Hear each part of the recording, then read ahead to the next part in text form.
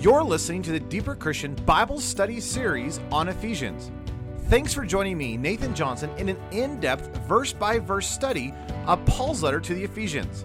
Let's dive into the lesson for the day. Welcome to Lesson 7 of the Deeper Christian Bible Study series in the book of Ephesians. We are beginning our study in verse 4. And as a quick review, in this blessing section, which is verse 3 through verse 14, Paul is listing the blessings that God has for you. Now, again, this is not a complete list, but it is just an enunciation of the overwhelming blessings that he's like dumping out upon your life. And every single blessing finds its fulfillment in one single place, which is Jesus Christ. Again, God doesn't give us things apart from himself. He gives us Jesus, who becomes everything we need for life and godliness, as 2 Peter 1:3 declares.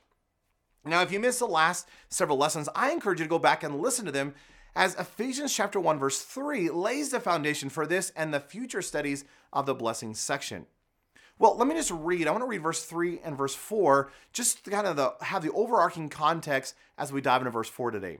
Paul writes this, Ephesians 1, verse 3 and 4. Blessed be the God and Father of our Lord Jesus Christ, who has blessed us with every spiritual blessing in the heavenly places in Christ, just as he chose us in him before the foundation of the world, that we should be holy and without blame before him in love. Now, we're going to begin our focus of verse 4, looking at the very first little statement of verse 4, which is this idea of just as he chose us in him before the foundation of the world. When you look at that word chosen, it's interesting that in the Greek it's an indicative, which means it's a simple statement of fact. This is not a question like, well, maybe he chose me, maybe he didn't choose me. Well, I hope he chooses me. See, this is not up for argument. God has chosen you. And this word for chosen, that we get the English word chosen, it's actually two Greek words put together. One is the word ek, which means out or from, and the other word is lego, which is to speak or to say or to call something. So you get this idea of choosing, meaning it's to call out from or to pick out or to choose. Now, I don't know what your mind thinks of when you think of choosing, but I kind of tend to go back to elementary school dodgeball. Here we are in gym class, and I didn't like gym. I wasn't athletically inclined, and I just didn't have very much ability. So, the teacher says, all right, little boys and girls, we're going to play dodgeball. And of course I went, oh no. Dodgeball's not good. Why? Because, hey, fastballs thrown at your head, you're going to die. No doubt about it. And the problem I had with gym class more than anything is not just the balls flying at your face. It's how you were chosen. I see the idea was all the boys and girls lined up against the wall, and the teacher would always choose the two most athletic guys. And so you had Bob and you had Johnny. And Bob would look down the whole line and see who he wanted first. And of course, he's athletic, so he has an athletic buddy. And so he says, hey, I want Bob. And then, hey, this Johnny over here says, well, hey, I want Timmy over here. And they go back and forth. And, they choose all the athletic guys. And then they decide, well, all right, we better get the athletic girls. So they choose all the athletic girls. And by the end of all that, there's about 5 of us left. And we're just standing against the wall going, pick me, please pick me. And of course, they're going back and forth going, oh, well, I guess I'll choose you. And oh, I guess I'll choose you. And eventually we're down to the last couple people. And I'm jumping around going, please pick me. And of course, this one goes, well, I think we do better. Why don't you just take both of them? Because we'd probably win better with that. And I was chosen, but I really wasn't chosen. See, now that's not the idea in the passage. See, this is not God choosing you like he's picking a dodgeball team. Do you realize that when God chooses you, it's like you're his very first pick? It's like he has everyone lined up, and I don't know how this works, but it's like he has everyone lined up, and he's looking going, oh, who am I going to choose? You! I'm going to choose you first. And somehow we were all chosen first. Isn't that amazing? That your choosing was not accidental. Your choosing wasn't just a whoops. See, your choosing wasn't just a, well, I guess I'll have you on the team. I don't know what else to do with you. See, that's not the kind of choosing that God has for you. The choosing that he has for you. He is calling you. He has a purpose in your life, and he is calling you. He has chosen you as his very first pick. Now, this choosing is all about in Christ. So he has chosen you in Christ. And of course, in the last lesson, lesson 6, we talked about our position in Christ. And if you haven't heard that, I encourage you to go back and listen to it. So God's not randomly choosing you for no purpose. See, the entire choosing that he has for you is in Christ and for Christ. In Colossians chapter 1, verse 16, Paul says that for by him all things were created that are in heaven and that are on earth, visible and invisible, whether thrones or dominions or principalities or powers, all things were created through him and for him. Perhaps if I could say it this way, you were created by Christ, for Christ, to be in Christ. Or you were chosen by Christ, for Christ, to be in Christ. Do you realize that you were chosen? That's phenomenal. Well, you ask the question, well, when was I chosen? Was it like God finally yesterday said, all right, I guess I'll choose you. You know, you'll be my first pick, but we'll do this late. Think about this. Paul says that you were chosen before the foundation of the world. God wakes up one morning and stretches and says, all right, I think I'm going to create a universe. And he speaks forth creation into existence. Let there be light. Do you realize that before he ever did that, you were on his mind? Genesis 1:1, you know the passage well, but in the beginning, God created the heavens and the earth.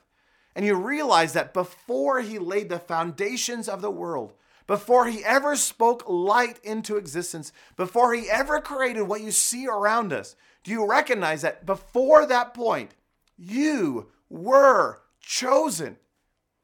That God had a dream and a plan for you before the foundations of the world. Before he spoke creation into existence, you were on his mind. Do you know how phenomenal that is? See, I talk to people and say, well, I was an accident. My parents didn't mean to have me. You cannot say that. Now, your parents may say, whoops, we didn't plan on that. And yeah, you were an accident. But do you realize that in the purpose and the plan of God, you are not an accident? Why? Because he already chose you before the foundations of the world. Well, I've got a weird personality. I've got quirks. Yes, you do. But do you realize that even before the foundations of the world, God was handcrafting your life, your personality, even your gender. It's interesting, not long ago, I was in a conversation with this young man, and he said, the way that I feel is this, as if God made a mistake. I was supposed to be a woman. And I looked him dead in the face and said, buddy, that is not true. That God has destined you and purposed you and planned for you. And I mean, think about Jeremiah chapter 1. The word of the Lord comes to Jeremiah and declares this: before I formed you in the womb, I knew you. Before you were born, I sanctified you. I ordained you a prophet to the nations. Do you realize that before Jeremiah was even born, he was chosen?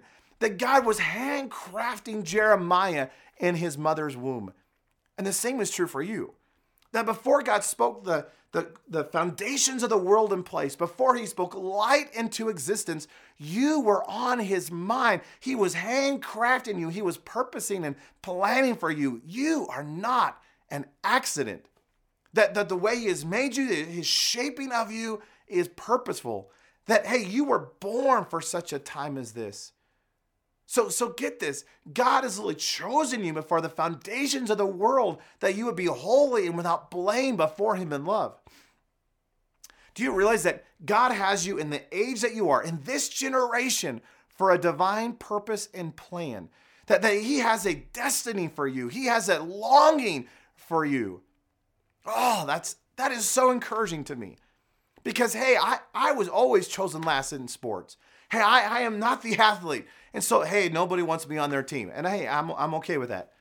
But God, on the other hand, see, I am not God's last pick. Wow, I am chosen. And what is the purpose of the choosing? The whole purpose of the choosing, get this, is holiness, which is what we're going to get into next time. But until then, remember that you are not an accident, that there is a divine purpose and plan upon your life, for you were chosen in Christ. Wow. I love that. Now, next time, we're going to continue looking at verse 4 and examine what it means to be chosen to be holy and blameless. And I would encourage you to join me in studying Ephesians chapter 1, verse 4 this week in preparation for our next study. And thanks for joining me for this study today. If you would like to see an outline of this study or read a commentary version of this passage, you can do so by going to deeperchristian.com/Ephesians07 for lesson number 7. And also, these weekly studies are available in audio format by subscribing on iTunes or by visiting deeperchristian.com/Ephesians. Well, until next time, know I am cheering you on as you build your life around the one who has chosen you, Jesus Christ. Thank you for listening to this study from the book of Ephesians with Nathan Johnson. If you would like additional resources to help you build your life around Jesus Christ, I encourage you to check out my website at deeperchristian.com. This podcast is the audio version taken from my video series in Ephesians.